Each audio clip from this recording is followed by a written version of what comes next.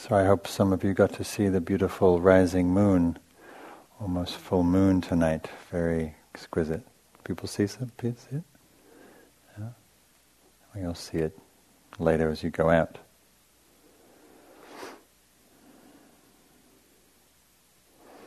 I was thinking the moon makes a great metaphor for radiant awareness, right?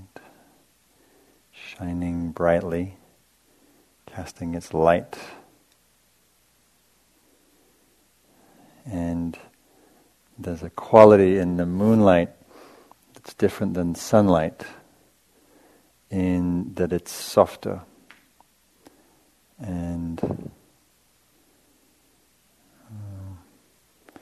there's an association with a feminine quality in moonlight versus the harshness of sunlight, and intimates to me a quality I want to speak to tonight, which is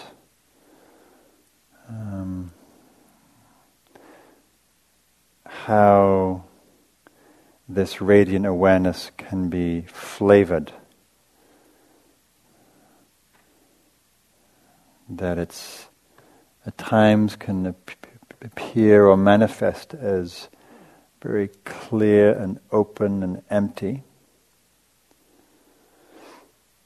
and other times is suffused with warmth, just like the moonlight has a softness to it. Awareness and presence can be imbued with love. Ultimately, they're not separate. That the attention that we bring to things, the awareness that we cultivate, has within it love. And I would say in a mature, ripe, full expression of this practice, that we live with an embodied loving presence. We live with a compassionate awareness, kind-hearted attention.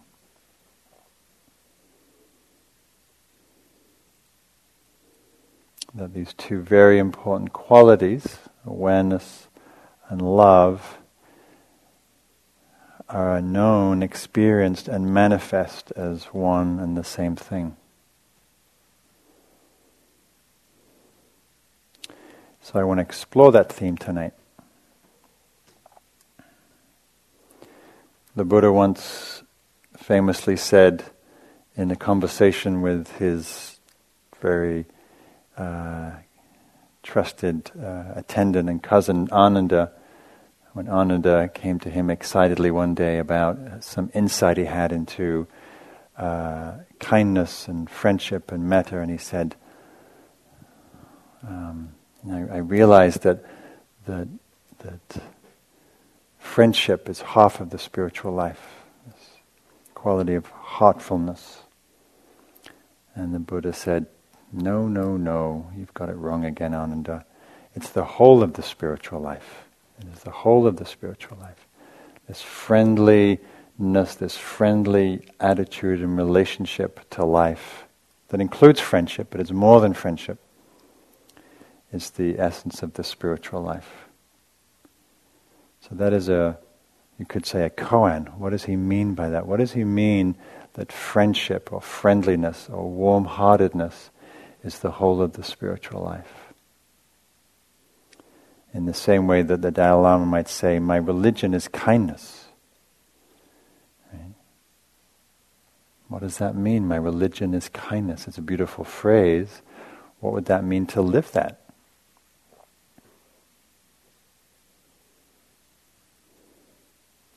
And I've seen, as I've walked this path for a long time now, and the more I walk this path, the more I do this practice of awareness, of mindfulness, I see that what the Buddha was speaking to is ever more true. That so much of life comes down to, at the end, how we are as a human being, how we relate to each other, how we show up for each moment with care, with loving presence. And certainly when we look back and many of the regrets that we have in life are because we weren't able to abide in that kind-hearted presence. I remember talking to my father recently, who's 77 now, and he's saying, "When's your new book coming out?" I said, "Oh, not till November." He didn't read my first book, so I have no idea why he's interested in the second. He thought it was a good thing, he's proud, but he didn't read it.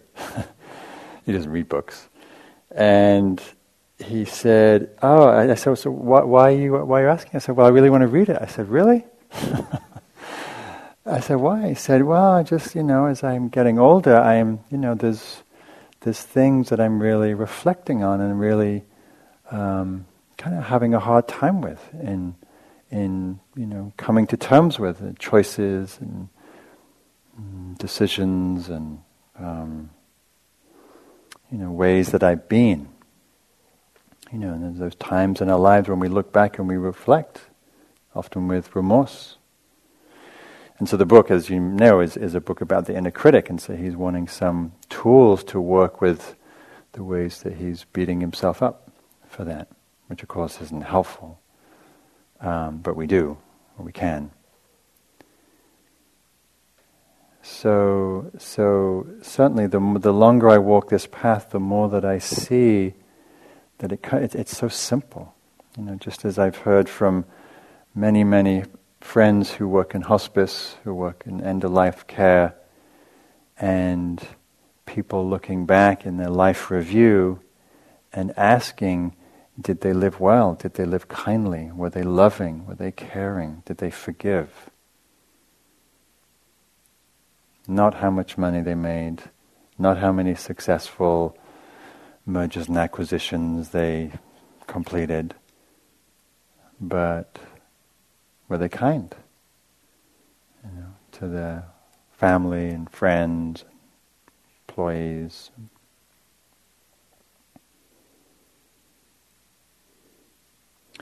And I used to think in my sort of hubris of youth, because I started as a young man, I started practicing when I was about 19, that I was going to get enlightened. And it was like enlightenment or bust. And I was, really determined, willful, headstrong, arrogant, stupid, but really passionate, and I wanted to get enlightened, whatever I thought that was. I wanted to get away from suffering, and I heard enlightenment would do that, so I wanted to get enlightened, so I wouldn't have to deal with the pain of being human, basically. Guess what? It didn't work.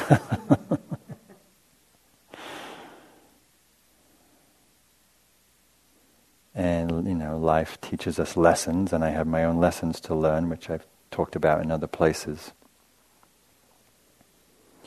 But eventually had to, instead of transcend out of my experience in body and life and pain into some nirvana realm, I had to come into this mortal coil, this body, this heart, this life, this trauma, this pain, this whatever I was carrying, as we all do. We all have to enter that journey.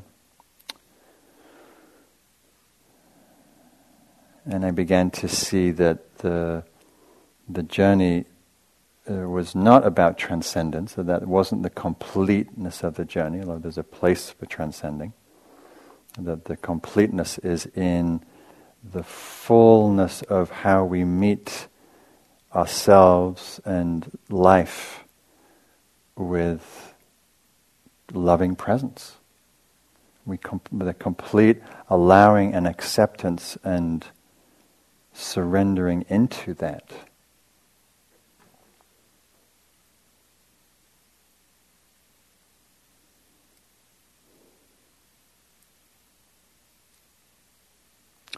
So there's one of my favorite lines from the sixth Zen patriarch, who was one of these sort of key figures in Buddhist history, key figure in Chinese Buddhism, that influenced Zen, and he said, "Do not say that awareness and kindness are separate. One can't arise without the other. Awareness is the foundation of kindness. Kindness is the expression of awareness. Awareness is the foundation of kindness. Kindness is the expression of awareness." This is a very beautiful, very deep statement. Awareness is the foundation of kindness. Mindfulness is the foundation of kindness. So we may take some time to reflect, what does he mean by that? What does it mean that awareness, which can seem so, it can seem cool, clear, detached, right? Not words that we think of related to kindness. How is that the foundation of kindness?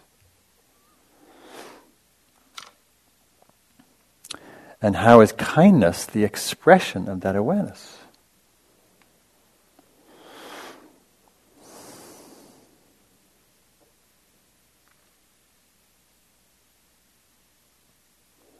The fusion of those two qualities allows a much deeper merging into meeting this experience called life. We obviously need awareness, mindfulness to be present, to know, to experience what's happening. Okay? Our mind, heart, body, life, relationships. And the quality of kindness or care or warmth or friendliness or love allows a much deeper embrace of that experience or ourselves. This is a reading from Linda France. I'm looking down, looking at the color of sky falling through trees, dreaming the real, tasting what it feels like to love it. Why did it take me so long to let go? Simply exhale, so the day could breathe itself in and open me without standing in the way. Why did it take me so long to let go? How could I forget the grace of my own body, strong as this blue, tender as the white of the wild blossom, warm as the midday light? Let me practice a patience bold enough to hold every weather, trusting the elements, the beauty of rain, all of its shades of grey. I want whatever's real to be enough. At least it's a place to begin, and to master the art of loving it. Feel it love me back under my skin. I want whatever's real to be enough, whatever's here. At least it's a place to begin, and to master the art of loving it. Feel it love me back under my skin.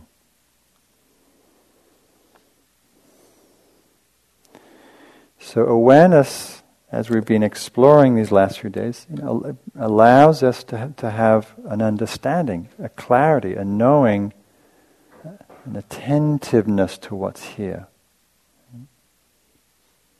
We know it intimately. And the love allows us, as she was pointing to soften into it, to soften into the belly of experience, to know it much more intimately and fully.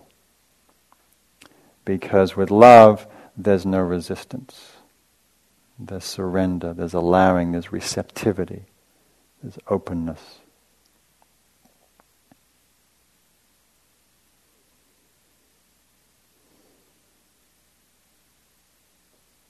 So if you think about an experience maybe you've had this week that was difficult,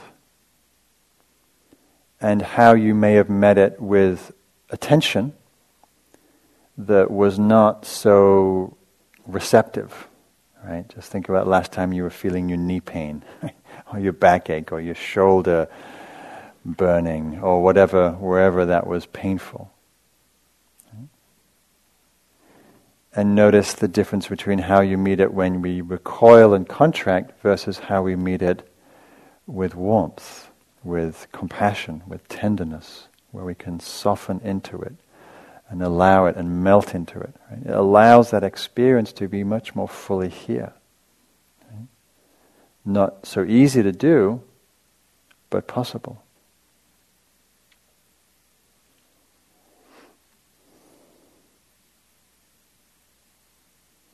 So I've shared this experience, not here, in other places where I talked about going through a period of anxiety. I had a sort of an anxiety attack is slightly the wrong word, but it was an anxiety phase in my life where, for various reasons, I was in some pretty intense panic and anxiety, and very deep, very rooted in my body, very kind of young anxiety. Some years ago, and as anybody knows who suffers from anxiety, it's not easy to be with.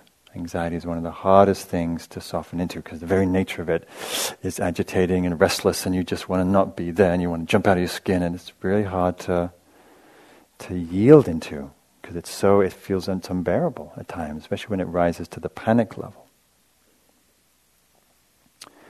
And like a good meditator, I tried meditating it away.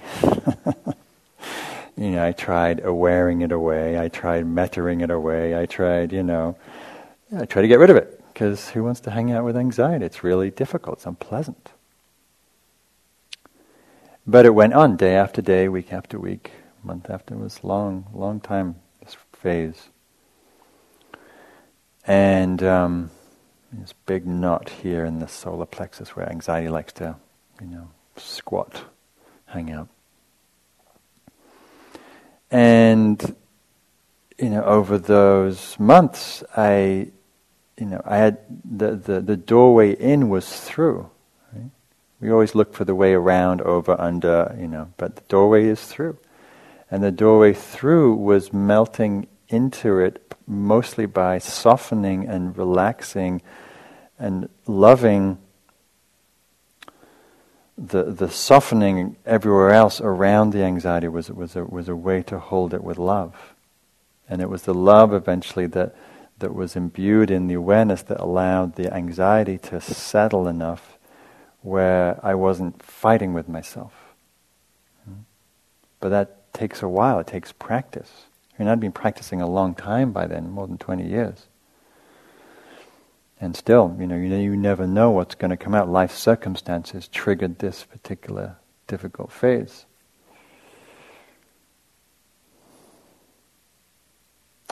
So in the Satipatthana teachings, in the Buddhist teachings, we were asked to pay attention to a lot of things. To the body, to pain, to pleasantness, to unpleasantness, to our mind, to our emotions, to the changing nature of things, to the aging and decaying and fragile nature of the body. Not easy to do, as you've discovered. Not easy to hang out with ourselves without distraction. But so much easier if there's warmth or care or kindness or attunement. So normally what happens, as I've talked about some, when we have a difficult experience, when our body's hurting, our heart is aching, right? Usually we add more fuel onto the fire. Right? Often we can't do much about the first layer of pain, right? The physical pain, we have a body, it's going to get painful, it's going to get injured, it's going to get sick. Where the teachings are teaching us to look as where we add to the suffering. Right? How do we add to the suffering in life? through our reactivity, through our judgment, through our blame. And the Buddha called it the second dart, the second arrow. We have the arrow of, say, an injury or grief from a loss of a loved one. And then the second arrow is, God, why can't you do better than this? You should be over that sorrow by now. Why can't you get your body together so you're not in pain? Well, no, right? We add all these layers of harshness and cruelty. We can be very cruel to ourselves.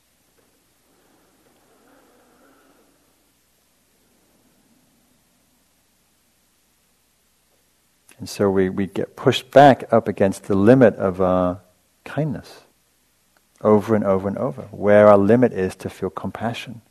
Right? When your knees start burning in the sitting, is the first thing that arises compassion? Probably not. Right? No reason why it shouldn't be the first response, but it's probably not. Right? When we hear of a loved one, like someone in our family or a dear friend who's in distress, right? Often the first response is compassion. With ourselves, not so. With ourselves, we're harsher, we push, we judge, we strive, we repress. So how I think of practice often is we're just simply coming to terms with our humanness. And we're learning to meet the fullness of our humanness.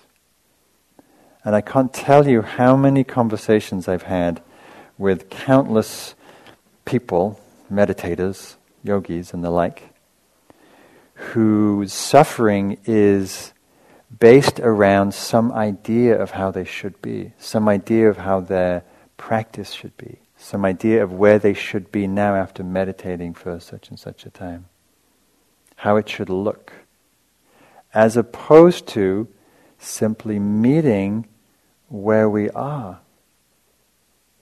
Right? And that approach is very simple, but not so obvious. It's so here we overlook it. It's so near we can't see it. It's so simple we think it has to be more complicated.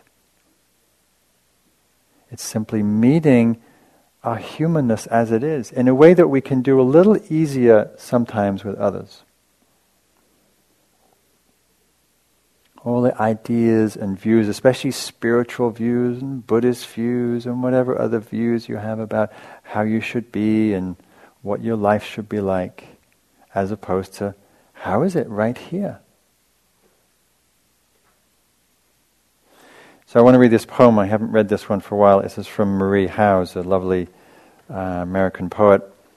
And she's writing to her brother Johnny, who died of AIDS when he was in his 20s. And it's about meeting humanness. She says, Johnny, the kitchen sink has been clogged for days. Some utensil probably fell down there. And the drainer won't work, but smells dangerous. And the crusty dishes have piled up waiting for the plumber I still haven't called. This is the everyday we spoke of. It's winter again. Skies a deep headstrong blue. The sunlight pours through the open living room windows because the heat's on too high in here and I can't turn it off. For weeks now, driving or dropping a bag of groceries in the street, the bag breaking, thinking, and I've been thinking, this is what the living do. And yesterday, hurrying along those wobbly bricks in the Cambridge sidewalk, spilling my coffee down my wrist and sleeve, I thought it again, and later when buying a hairbrush. This is it, parking, slamming the car door shut in the cold, what you called that yearning, what you finally gave up. We want the spring to come and the winter to pass. We want whoever to call or not call, a letter, a kiss. We want more and more and more of it. But there are moments walking when I catch a glimpse of myself in the window glass, say in the window of the corner video store, and I'm gripped by a cherishing so deep for my own blowing hair, my chapped face, and unbuttoned coat, that I'm speechless. I am living. I remember you. So I always find that poem very touching. Just the humanness, the crusty dishes, the car door slamming shut in the cold air. Right? And then she's walking down the street, with some presents, and she sees a reflection of herself, and her heart blooms, it cherishes so deep from my unruffled hair. Right? That's the mess of humanness, right? The loss, the longing, the messiness of life, and the love in the middle of it all. Right? So that's what we're invited to do. Can we find a loving presence in the middle of whatever your life is, and whatever the mess of your life is? Because life generally looks more complicated than on TV. It's fraught with all kinds of challenges. Relationships, money challenges, whatever the challenges are. Dealing with this election and all the horrendous bigotry and xenophobia and pettiness and often the worst of human nature broadcast on the screens every night. It's a sad indictment of our political culture, right? And all the implications for that for people.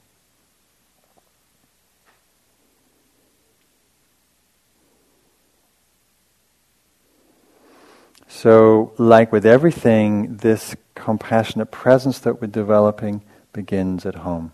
Right? How do I meet this? How do I turn to this experience of life and all the rawness and juiciness and tumult?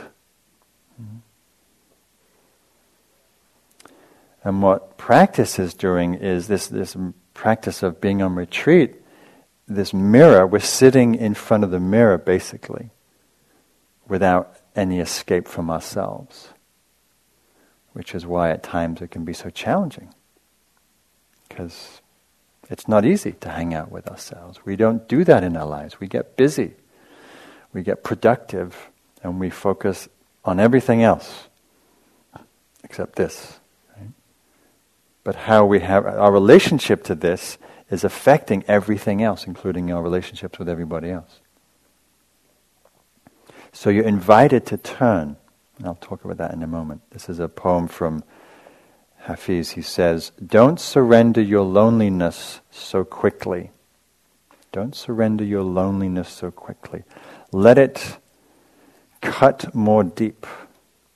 Let it ferment and season you, as few human or even divine ingredients can. Something missing in my heart tonight has made my eyes so soft, my voice so tender, my need of God absolutely clear. Don't surrender your loneliness, or whatever your version of loneliness is. Let it cut more deep. Let it ferment and season you, which means let yourself hang out and be in whatever it is you're in. Not out of masochism, not out of inflicting more pain, but so we get intimate with our experience. What is it? What is my experience of loneliness, or sadness, or regret, or existential angst, or just all the various things that you've spoken to in the groups?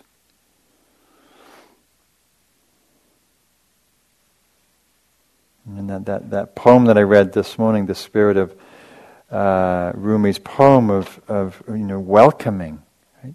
Welcoming our humanness, and it means welcoming our vulnerability, right? And one of the key parts of practice in becoming an integrated human being is to welcome our humanity, which means welcoming our vulnerability. And vulnerability is not so comfortable.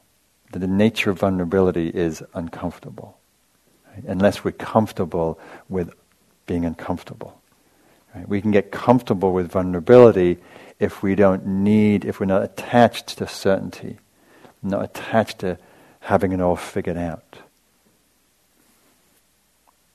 And if we're not attached to this idea that vulnerability means weakness, which is nonsense, Vulnerability actually takes a lot of strength and courage to hang out in what's really our true nature, which is vulnerability. Being human is vulnerable. You could die tomorrow. You could die before this retreat ends. Any one of us could. We don't know. Unlikely, but possible. Or we could get a diagnosis next week when we go to the doctor of some horrendous thing. We don't know. There's vulnerability in that. It's barely a month goes by that I don't hear of a dear friend, a loved one who has some terrible diagnosis these days. And I'm sure you have many friends too. So this life, this practice is inviting you, how do I meet this? How do I meet this moment? How do I meet this vulnerability? How do I meet the fragility of life? How do I meet the beauty and the preciousness of the full moon rising? And it's so gorgeous I can barely stand it. Or the smell of the pungent bay trees exuding, singing after the rain, and it's so delicious it burns the nose. Right? How do we span this range of life that's both horrific and tragic and beautiful and sublime, and also mundane and tedious? Right? It's quite a life we walk through, right? This range, and as we grow in our understanding and in our maturity, we actually feel more of that range. We feel the beauty, we feel the profundity, and we feel the utter tediousness and meaninglessness at the same time.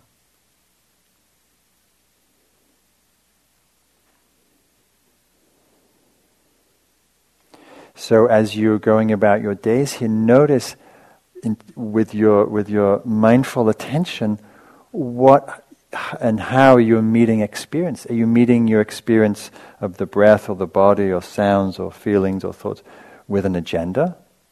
I'll be with this knee pain as long as it goes away. I'll be with this heartache as long as it becomes happiness at some point. Does it have an edge? Does it have a judgment in it? Does it have a should in it? Does it have some kind of standard of how your experience should be compared to your teachers or your colleagues or your peers? Does it have coolness in it, disdain, a mild rejection of experience? I noticed that was true for me for a long time in my practice. There was I was being with it, but I was also sort of like a slight aversion to it. Does it have coolness in it? Or does it have welcoming in it? Does it have judgment in it? So much of our attention is flavored with judgment. If only it was a little different, a little better, a little smoother, a little softer, a little bigger, a little deeper, whatever. Does it have impatience in it? Sign me up for that instant meditation society. This is too long. Someone was saying today, I'm not sure if I'm getting the insights. This is a slow process. This journey is slow. I hate to break it to you, but it's slow. Life is slow, kind of. We can have radical insights that have breakthroughs that transform our lives, but the integration of them is usually slow.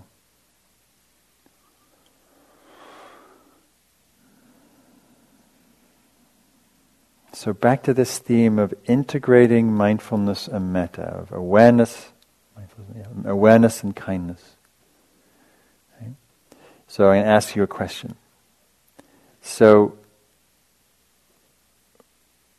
what quality does a moment of awareness have? Just shout out, what qualities, when there's awareness, what quality is also present? Or I can say the same for myself. When we're mindful, what quality is present with attending to that? Brightness, spaciousness, receptive, clarity, peace, excitement. What else? When you're getting close to your experience, what other qualities are present? Curiosity. The isness, right? Yeah, the isness, suchness. The emptiness. Aliveness. Just enough. Yeah. Okay. So we're getting close to what I'm intimating at, but it's okay. Well, that's good. So, and what's present in a moment of love? A moment of unconditional love? Emptiness, a knowing and an unknowing. Joy, open, connection. Welcome, radiant awareness. Oh, he's looking for the gold star over there. Unity, yeah. Right. Acceptance, forgiveness. Connection, attentiveness. Right. So we see there's a lot of overlapping things, right? Connection, intimacy, knowing, allowing, receptivity, brightness, right? The qualities of love, the qualities of awareness are actually, in my experience, almost one and the same thing. I mean, that line from that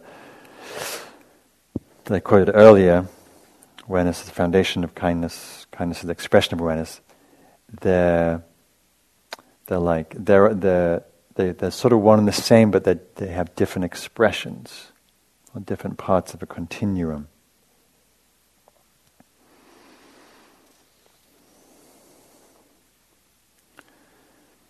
This is a couple of writers who speaking to this same theme.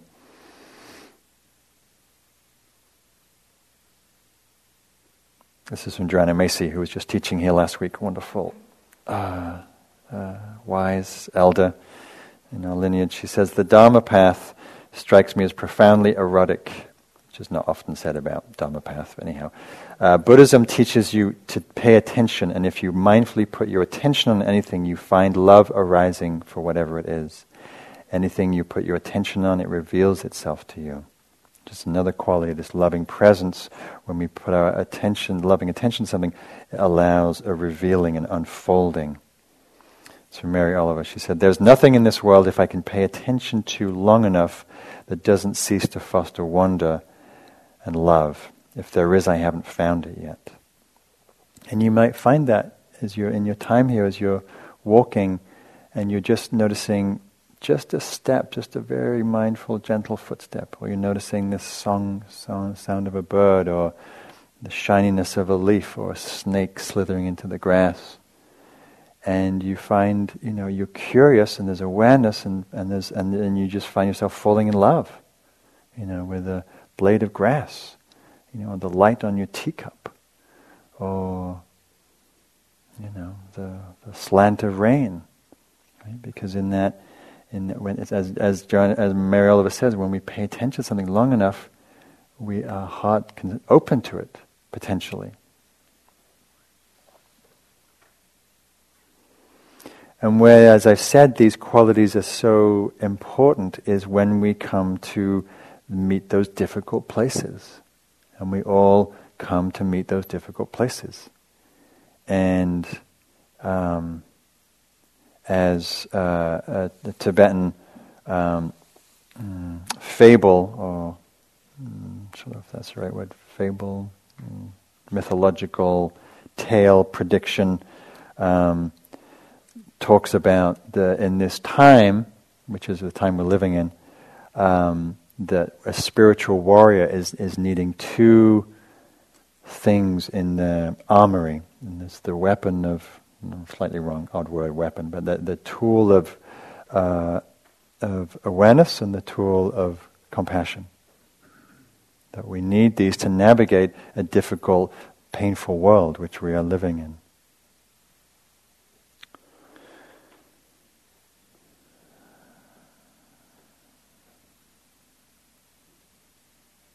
I remember somebody over there spoke this afternoon about,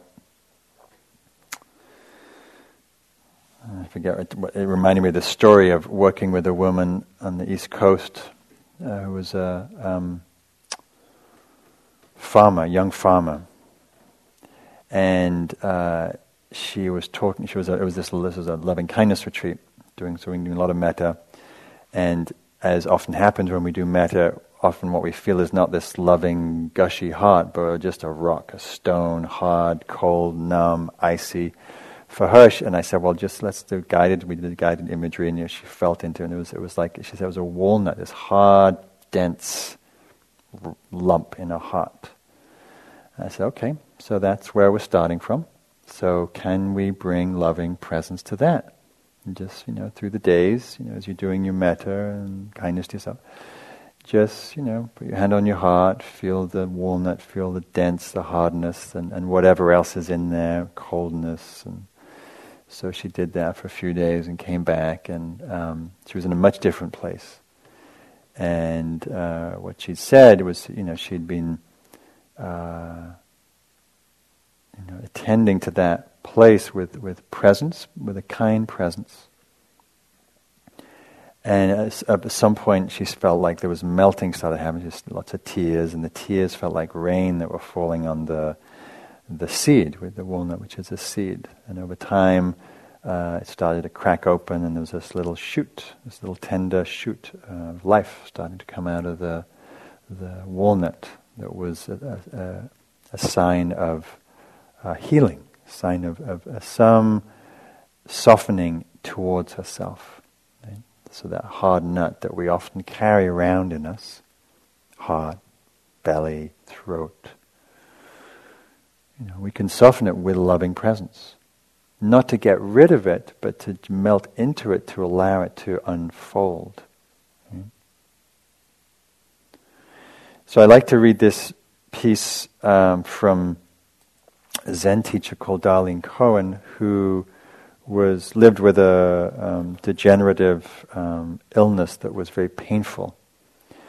And yet still she taught for many years, I think even decades, with this illness. And she writes, people sometimes ask me where my own healing energy comes from. How in the middle of this pain and slow crippling, how can I encourage myself and other people? And my answer is that my healing comes from the very despair and terror. I dip down into it again and again and flooded with its healing energy. Despite the renewal and vitality it gives me to face my deepest fears, I don't go willingly when they call. I've been around this wheel a million times. First I feel the tug. First I feel a despair, and I deny it for a few days, then its tugs become insistent in proportion to my resistance. Finally it overwhelms me and pulls me down, kicking and screaming. It's clear I'm caught. At last I give up to this reunion of this adjustment to my pain and loss. Immediately the release begins. First peace, and then the flood of vitality and healing energy. I can never just give up to it when I first feel it stir. You'd think after a million times with a happy ending I would give it right away and just say, take me, I'm yours. But then I never can. I always resist. I guess that's why it's called despair. If you went willingly, it'd be called something like renewal or something hopeful. It's staring defeat and annihilation in the face that's challenging. I must resist until it overwhelms me, but I've come to trust it deeply. It's enriched my life, informed my work, and taught me not to fear the pain. So what I love about that story is it's not linear, right? It's not, I'll melt into this pain with kind attention and then, okay, got that figured out. Next, okay, world suffering, bring it on.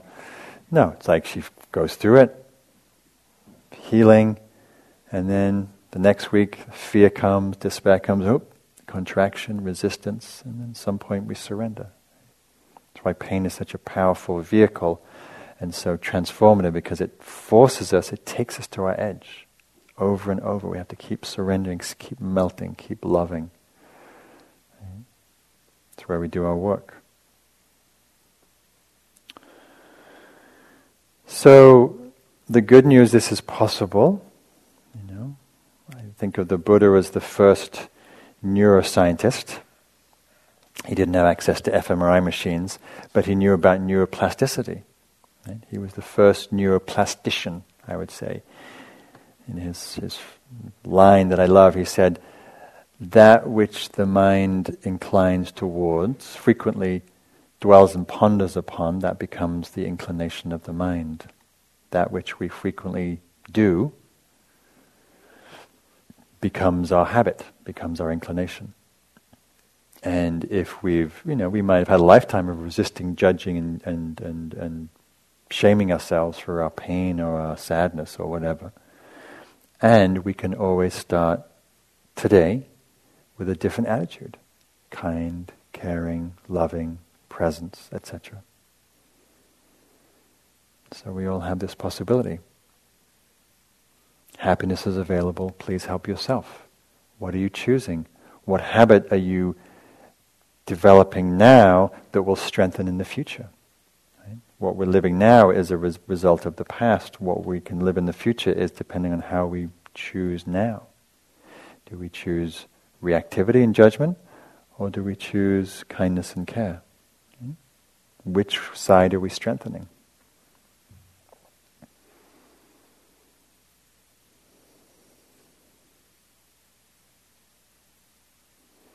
So there's a couple more things before I wrap this up. So in the spirit of this seeming choice, one of the things that I see happening in my own experience and in others is through this practice we learn that we have to turn in, we have to turn towards, we have to open to the difficult, as well as the joy, of course, which is easier to do. But there's a turning where we stop running and we actually face our experience and challenges and our existential angsts and whatnot.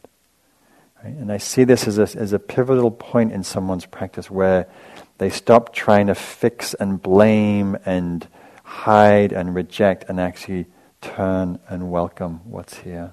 Turn and welcome who we are, even if that's a messy who we are. So this is a poem that I wrote some years ago about this turn. It goes, "Your only duty is not to run from here, from this. Even if the hold of loss burns deep in your belly, and on waking you feel the dread of walking into the day naked, exposed. You could try putting on a face other than your own, but that's a game that's never worked and burns a deeper hole inside the pocket of longing, making the shell you've chosen to live in even more hollow. But there are times when there is no choice but to surrender, to turn towards the loneliness and empty places within that you've spent a lifetime running from, and embrace them with delicate hands of love, the way the evening fog envelops the solitary tree, without flinching, pressing into and loving every gnarled crevice, every twisted branch, and the forgotten needles fallen to the ground. This is the first step that begins the slow journey of completeness, keeps inviting you deeper into the roots of yourself, claiming your place that has been waiting, that is always right here. And so each moment we're invited to turn towards, to this, to here, to this moment, with a kind presence. And then as we learn to do that here, of course we can bring that quality outwards. What's going on here is a direct reflection of how we meet each other, how we meet the world, how we meet the suffering of a stranger or a loved one. Right? So what this practice builds is capacity, it builds courage, it builds strength to meet the difficulty that we meet with each other. What we're afraid of in here, we're going to be afraid of out there. What we reject in here, we're going to reject out there. I saw this over and over in my 15 years as a therapist and then as a coach, and I see it also in my teaching. What I can't tolerate here, I'll have a harder time out there. The more I've done my work here, it's not a problem out there. Those people we're having trouble with, take a look inside, because they're just reflecting ourselves. And then we learn to bring this quality of loving presence. When it's more available, we can be more responsive, more caring, more kind. And there's plenty of opportunity in the world, plenty of need that needs responding to. So I'm going to maybe close with this story, which I think is a lovely expression of how when we, as I say, when we've done our work, meeting this, there's a responsiveness that's more accessible, a kindness that we lead with. So this is a story from the servicespace.org project, a wonderful organization dedicated to generosity and service. So this woman writes, I haven't held a job since April 2011 due to multiple health issues. I currently draw disability, but I'm having trouble finding money at the end of the month, so I decided to look for a part-time job. I've been applying and interviewing since July with no prospects. This past evening it was freezing cold outside, going on 9 p.m. as I was waiting at a city bus stop. Just as the bus pulled up, a young woman walked to the bus stop. She had a t-shirt and flip-flops on, and several hospital bracelets. I asked her name and if she had a coat or anywhere to go. She quickly told me she had lost her apartment because she had lost her job and then got very sick and was put in the hospital. She had no family in the area and didn't know where she was going to sleep that night. I dug in my purse and took out some bus tickets and $5 so she could get something to eat. I then took off my jacket and tennis shoes and gave them to her. I said these are a little big, but they should keep you warm. She looked at me and said, aren't you going to be cold? I told her for me being cold for 15 minutes until I get to my place is worth it if I know you'll be a little warmer wherever you end up. She cried and thanked me with a hug. I just told her to pass it on. Then after I got on the bus, that's when the miracle of spreading kindness happened. I stepped up to pay the fare and the bus driver says, ma'am, I saw what you just did and your fare is on me, even though technically we aren't supposed to let you get on the bus without shoes, he said with a wink. I went to sit down. This lady who was dressed in a very professional business suit calls me over to her seat. She says, I want to know the name of the person who just did the most inspiring thing I've ever seen. I told her my name and she's like, what can I do for you to give back what I just witnessed? I jokingly said a paying job would be nice. She said I might be able to work something out. She asked for a number. She called me the next day. It turns out she works in HR and she ended up getting a job and, But the point of the story is just the simple responsiveness. Just as life, human, suffering, and when there's openness, when there's that combination of presence and kindness, that's what flows out of the heart. Right? Responsiveness, care, no thought, just, here, take this, take that.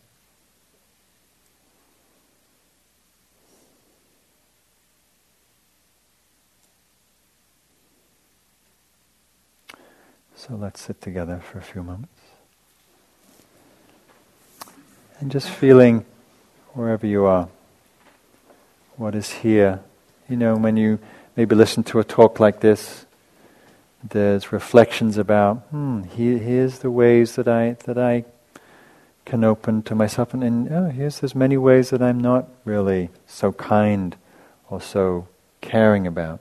Maybe I disregard my health, or I work so hard, I'm fatigued, or I, just neglect some of my, heart's needs for love or play, or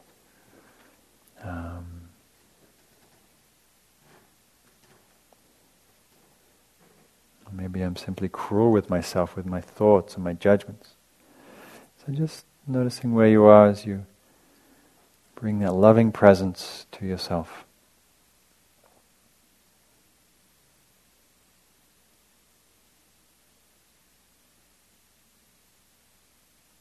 Can we meet this moment just like this?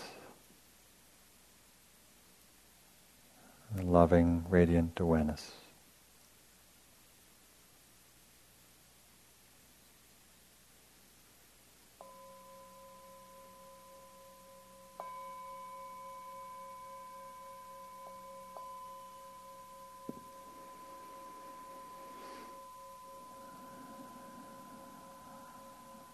Thank you for your attention.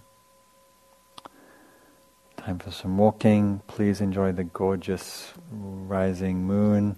It's very beautiful. Soak it in. And we'll come back for our last sitting. Thanks.